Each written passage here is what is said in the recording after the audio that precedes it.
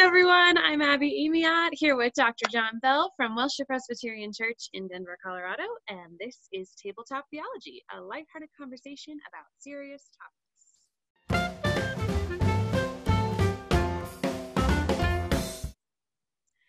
So Dr. Bell, this week we're on to the I in TULIP, which is Irresistible Grace, is that right? That's correct. Tell us about it, please. Well, just for those who haven't been watching all the series, TULIP is an acronym for the 5 points of Calvinism coming out of the Synod of Dort in Holland. Not the exclusive domain of Calvinism, but a nice, accessible way to at least start the conversation. Yes. Just a good way to start the conversation about faith. So we're using that as a template for the start of this series. Irresistible Grace. Every time I hear the word irresistible, I think of Robert Palmer's hit song, Irresistible. It just starts rolling around in my brain. I'll probably ask Alexa to play it as soon as we're finished here. Very memorable. But, again, two words, irresistible and grace. Irresistible is just a great word. I mean, it's just really a great word. It means, we'll get to grace in a second, but the grace of God is simply irresistible. I mean, it's a wonderful thing. It's a wonderful way to think about God's magnetic power over us as individuals. God wants us so badly that God puts something out there in front of us that is irresistible. I have a Labrador retriever, and all food, socks, anything is irresistible to that dog. And when I think about, being irresistible, it's just a wonderful way that God comes to us. It shows the initiative of God. It shows the love of God. Just a great word. Grace. Grace is not necessarily a common word. In fact, as I was thinking about this morning, probably the word disgrace is more used than grace. Disgrace obviously means something unpleasant or untoward, not kind. Grace, we might use that word over a meal blessing or in some other ways referring to royalty at times. But grace is a good word in theology that generally means the unmerited favor of God, the unmerited favor of God, the unmerited love of God, the unmerited goodness of God towards us. Meaning God loves us, God cares for us, God saves us, not because of anything that we have done, not because of any goodness we've achieved, not because of any level of morality that we have attained. God simply loves us because God created us, and God wants to be in a relationship with us, and God has, in the Presbyterian parlance, chosen us. So irresistible grace is a wonderful doctrine to show that, first of all, whatever God puts in front of us is irresistible, and second, it's unmerited on our part, meaning there's nothing we can do to lose it either. There's nothing in all of creation that can separate us from the love of God, and we believe that to be firm. So I've said the last 3 weeks, this is the last two are my favorite. Irresistible grace is certainly a wonderful gift that we have from our Creator and should be utterly inspiring to us. Well, I kind of love that TULIP starts out with the less than happy things. I mean, at least total depravity, I guess. Unconditional election was a pretty good one, but this limited atonement, they're just a little heavier. But these last two of irresistible grace, is much more pleasant, I think, and much happier. What about total depravity? Don't you like? No, I guess it's just a little bit down on myself, maybe, but it's definitely something that's harder to think about. But also, my grandchild had a very hard day yesterday. We think she went through a phase, or maybe having a new tooth, but the doctrine of total depravity yesterday would not have been alien to our house. Right away, right from birth, right? So I wanted to kind of dig into this magnetic connection. That was a phrase you just used that I really liked, of this magnetic connection to God, kind of hinting at perhaps a two-way pull there. We talk a lot about like how God can be exposed through a lot of different things in the world, through the Bible, through tradition, through reasoning. Is that somehow connected to this idea of the magnetic connection that we might have with God and grace? Well, the Bible says our hearts are hungry or empty until they rest in God. And I think there's something within our soul that's missing, that feels empty until we have a connection with our Creator, until we have a relationship with Jesus Christ that gives us direction, gives us purpose, gives us meaning. And I think until people find that purposeful meaning to their lives, there's a sense of emptiness that they do feel. And so yeah, I think it's a two-way street. I think again, a baby we're going through separation anxiety right now. I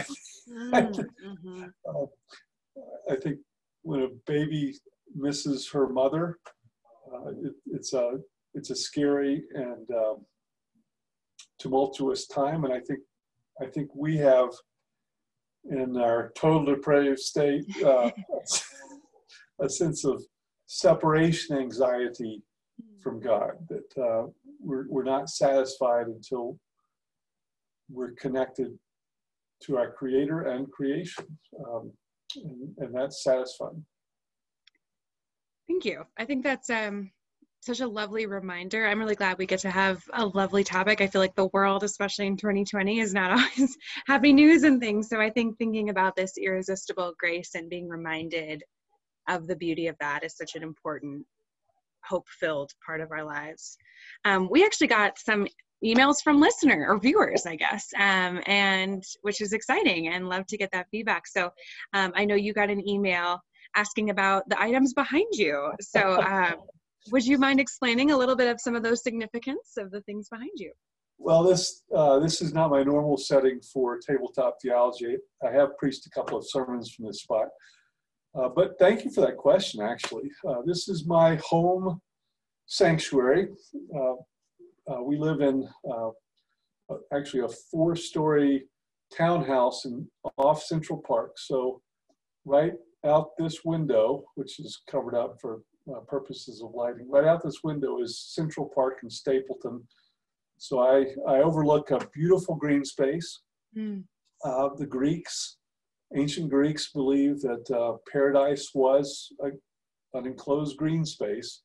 And so I literally feel like I look out at paradise every time I look up. So that's important to me.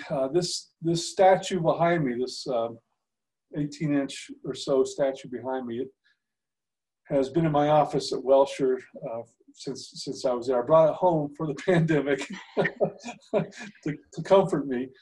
It was my grandmother. She bought it in Germany by a famous German artist who worked during Hitler's time. It was actually protest art. Although you have to understand the whole way in which he did it. I have a book on it, but this is the moment at which Thomas recognizes Jesus, and Thomas sort of faints, sort of falls. Jesus catches him, and Thomas says, "My Lord and my God," and a recognition that Jesus has been resurrected and is there. Thomas is now in the club. The reason I like it is because Thomas is the doubter, known as the doubter. And I think many of us have lots of questions. And Thomas is, I think, the prototypical person of the Enlightenment, the one who wants to ask questions. Unless I see the hands and the feet and the side, I'm not believing. And so Thomas wants an evidence-based Christianity, which we all want, which is not available to us as it was to Thomas, because Jesus says, "Blessed are those who have seen, but blessed for you because you've seen, but blessed for those who don't see." That little guy way over there, it's hard for you, is a John Calvin bobblehead doll. Excellent.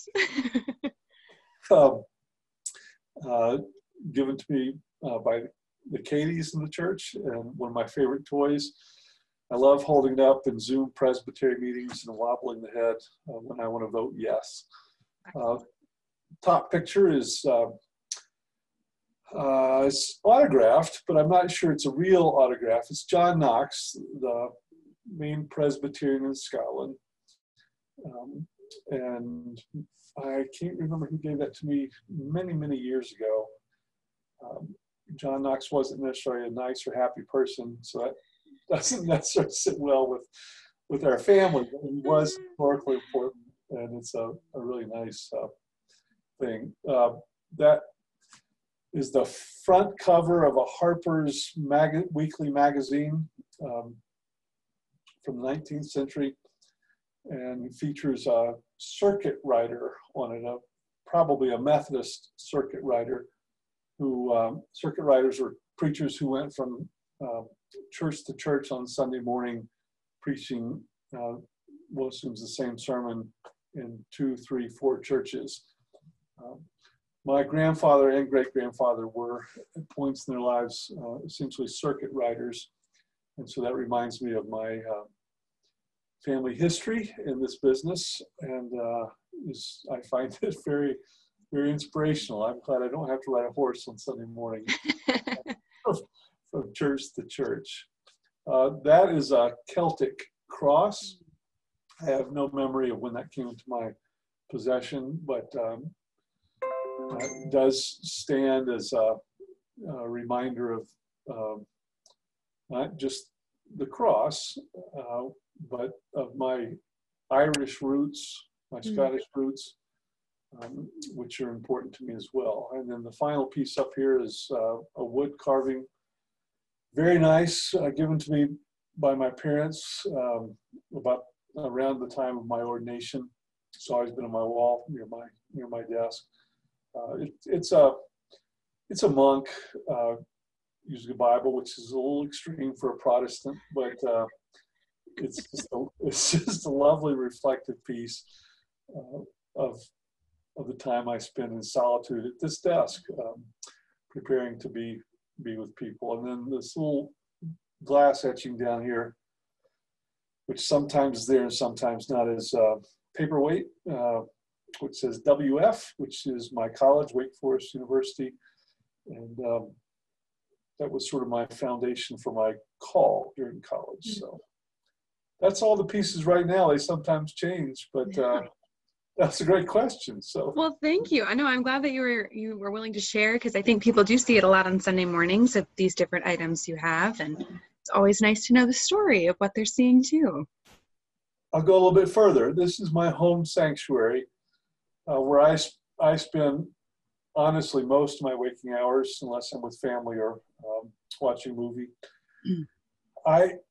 I think it's important for people to have a home sanctuary, to have a place, especially during these COVID times, to carve out a place which is sacred for you, a place where you can meditate and pray and study scripture and have devotions. And I know with all family members at home and the chaos, it's difficult to do that, but I do think it's important to try to find a place that is yours and means a great deal. I guess I didn't point out the glass of wine here. What are we drinking today?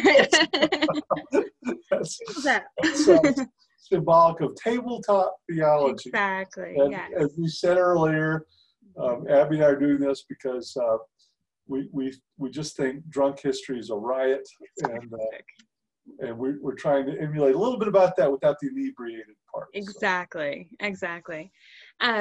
I love what you're saying about carving out space, and it's a great little opportunity for a plug for something Welsher's doing. Coming up on September 13th, we're doing a drive-by reconnect, a bit of a Sunday where people can drive by and pick something up. And one of those items is a candle with our new little Welsher logo on it too. But the reason for that is helping people create a worship space even as they're worship virtually. So how can we try to create these spaces in our homes to feel at peace and to find hope during this season? So good little opportunity for a plug there as well in our tabletop moment. So I wanted to ask one more question. I'm not trying to turn this into too much of a get to know your pastor kind of interview, but I am curious, apart from the resurrection story, which I always like to take off the table, what do you find to be one of the most meaningful stories in the Bible for you? Either just in COVID time or in general in your life, or just a wacky story that you happen to love, but what's a part of the Bible that you might recommend that we all read? Go back and read. Oh, wow. Just throwing it out. Well, gosh, I wasn't prepared for that question. So unscripted. I'm going stream of consciousness. Perfect.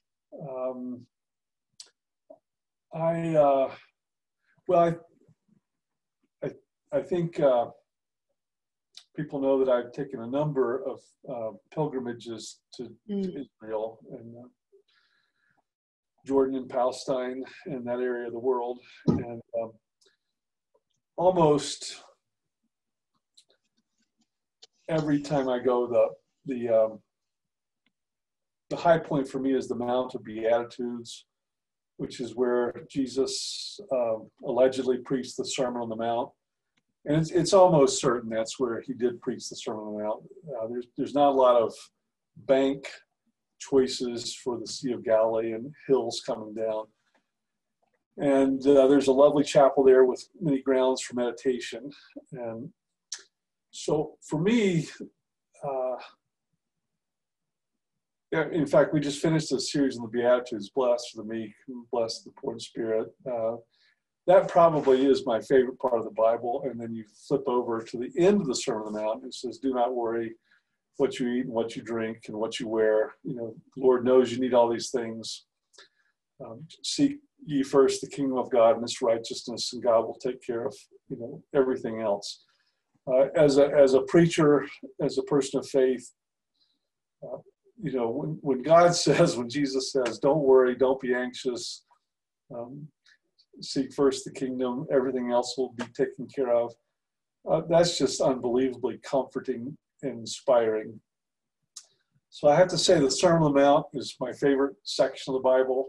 I think that's, I can say it emphatically. I might change my mind. I might change my mind tomorrow, but right now, it was an on-the-spot question. But I think Sermon on the Mount is the best part of the Bible, and the Beatitudes plus the ending where he says, "Don't worry about tomorrow, for tomorrow's troubles are enough for today." So you just cannot read the Sermon on the Mount enough times. Awesome. Well, thank you, Dr. Bell. This has been a very uplifting tabletop. I'm getting ready to do a memorial service and was reflecting on the verses that, long list, nothing height or depth nor anything else, nor anything else in all of creation can separate us from the love of God. That's certainly just a powerful line, to think that nothing in all of creation, not even ourselves, can separate us from the love of God. And Christ Jesus our Lord is also almost equally as comforting. So there you go, Abby. This has just been I think this has been our most uplifting tabletop we've had. Look at us go. Blow it up. And next week is Perseverance of the Saints. And this is your favorite. So I get to call everybody saints. We're all saints. This just it's very positive. Hopefully, yes, exactly. Hopefully your grandbaby has a day of being a saint. Oh, she's been a saint today. Oh, good, good. Well, thank you so much, Dr. Bell, and thank you all for tuning in. Again, we love to get your feedback, your thoughts, your questions.